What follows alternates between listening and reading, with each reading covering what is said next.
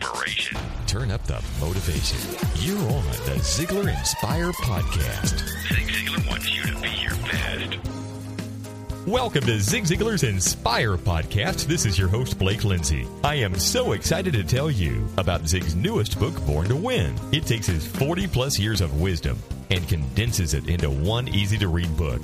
It has his signature style of humor and stories to show you how to apply to your own life. His life-changing principles. This is Zig's last book, and it's his best. I hope you will order yours today by going to www.ziglar, that's ZIGLAR.com. Today we'll start this podcast with a scenario between a husband and wife. Now, which scene sounds most familiar to you? Let's turn the volume loud and listen to Zig Ziglar. I'm a foodie, and I enjoy learning about the process that brings great foods and beverages from idea to the table. And then I like tasting them and learning the nuances of what creates the most significant tastes, from coffee to cheese to distilled beverages. I did a tequila tasting in Mexico, and recently bourbon. Heaven Hill Bottled in Bond bourbon really impressed me from the story to the taste. I grew up in Kentucky, where horse racing and bourbon are famous, and I got introduced to Heaven Hill Bottled in Bond bourbon. It's produced by Heaven Hill Distillery, which has been and still remains family-owned since 1935. And I'm impressed with the bourbon's ultra-rich, smooth taste. And right on the bottle, it states that this bourbon is 7 years old, which is actually 3 times longer than what's required to be certified as bottled in bond. I feel with beverages, the longer the prep, the better the taste. Being a bottled in bond product means it must pass a list of 7 requirements that set the standard for this quality bourbon. So look for it at your local store. Heaven Hill reminds you to think wisely and drink wisely.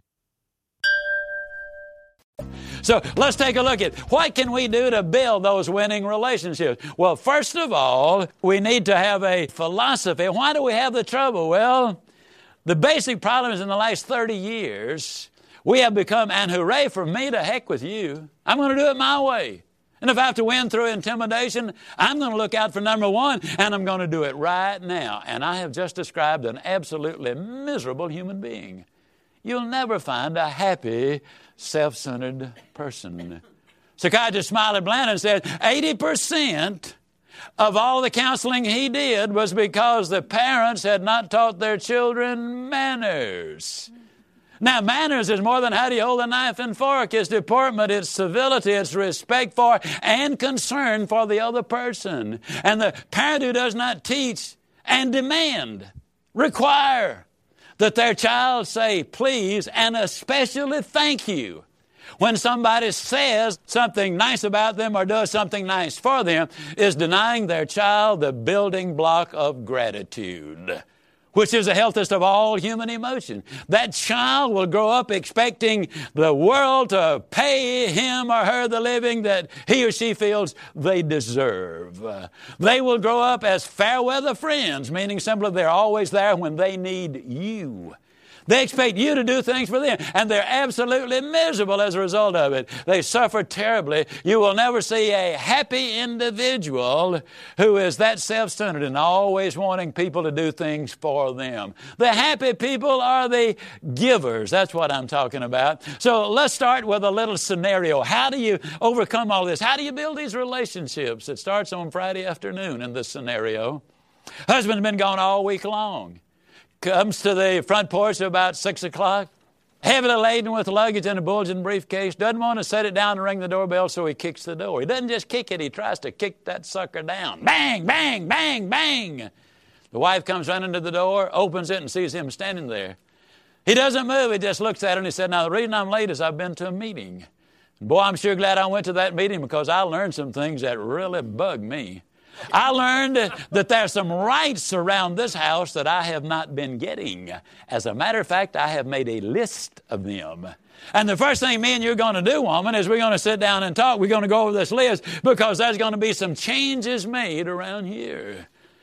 Well, I can well imagine her responding, well, Buster, I didn't go to a meeting. I didn't need to. And I have not written a list out. Didn't need to do that either. I've got them burned indelibly into my mind. You come on in. We are going to talk. I agree with you. There are going to be some changes made around here, and you're not going to like most of them. Now let your imagination run wild. Don't you know they had an absolutely incredible weekend? Don't you know it was idyllic, loving, romantic? Don't you know that they became so inspired about that wonderful weekend they spent together that they couldn't wait until Monday morning to get out there and change the world, make it a better place to live. Change it just a little. Same person, same scenario, different attitude, different words. The husband comes to the front porch, laden with the luggage in the bulging briefcase. Doesn't want to sit it down, so he gently taps the door. His wife comes to it, and he said, "Sweetheart, I'm late because I went to a meeting. And I'll be forever grateful that I went to that meeting because I learned some things that really bother me.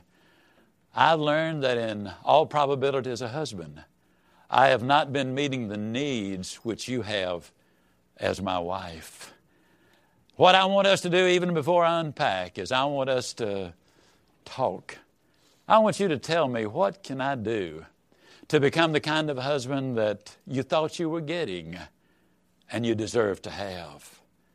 I can well imagine her responding, "Well, actually, I've been very happy being your wife. From time to time, I've wondered, am I meeting all of your needs? Let's do talk." I'm going to leave it to your imagination. Which couple do you think will raise the happiest, healthiest, most productive, progressive, good citizens? Which one do you think will have greater contributions to make as individuals to our society? Which one will not only experience happiness but joy in their lives? Doesn't take a rocket scientist to figure that one out, does it? You see, we believe, and I'm totally convinced of it, have been for years and years and years, that you can have everything in life you want if you will just help enough other people get what they want. It's our responsibility, folks, to put the other person first. You know, the golden rule is still in force. So many times people ask the questions about our society, well, why don't they do something? Well, they is you. Now, the grammar might not be good, but the message is. Blanche Brick, Ph.D., said, "We demand corporate responsibility for a shoddy product or a polluted beach. However, we refuse to require individuals to accept responsibility for their acts of irresponsible behavior. Perhaps it is easier to legislate and regulate spoiled meat than it is to legislate or regulate spoiled people, whether they're from the west side of Chicago or the president of a savings and loan." I love what Pulitzer Prize winner Barbara Tuchman said when she said the number one need in our America today is people who will accept that responsibility. Now, I'm an optimist, as you've heard me say. I believe there's something that each one of us can do regardless of our situation. I talked about the 300 world-class leaders, but let me tell you about a man I know. His name is Charlie Wiedemeyer. He can only move his mouth and blink his eyes. But he coached his football team to its only state high school championship. John Johnson, the great-grandson of slaves, was shy, insecure, inarticulate, bow-legged, wore homemade clothes, and was subjected to ridicule, but he became one of the wealthiest people in America. He moved from a tin-roofed home in Arkansas City, Arkansas, where he was born, and now he resides on the most beautiful area next door to Bob Hope and another home overlooking Lake Michigan. One of the wealthiest people in America. I love the concept that failure is an event and not a person. Can you remember the times that you learned a life lesson? Well, it probably stemmed from making a mistake and learning from that mistake. This week, take a risk and try something new. And remember, if it fails, it doesn't define who you are. It simply gives you a brand new perspective to try to tackle the problem a different way. Until next week, this is Blake Lindsay encouraging you to live your life to the fullest. And don't forget to get your copy of Zig's new book, Born to Win, to help you to plan, prepare, and expect to win in your life. Go to Ziglar.com to purchase your book. Until next week, this is Blake Lindsay encouraging you to live your life to the fullest. Ziglar.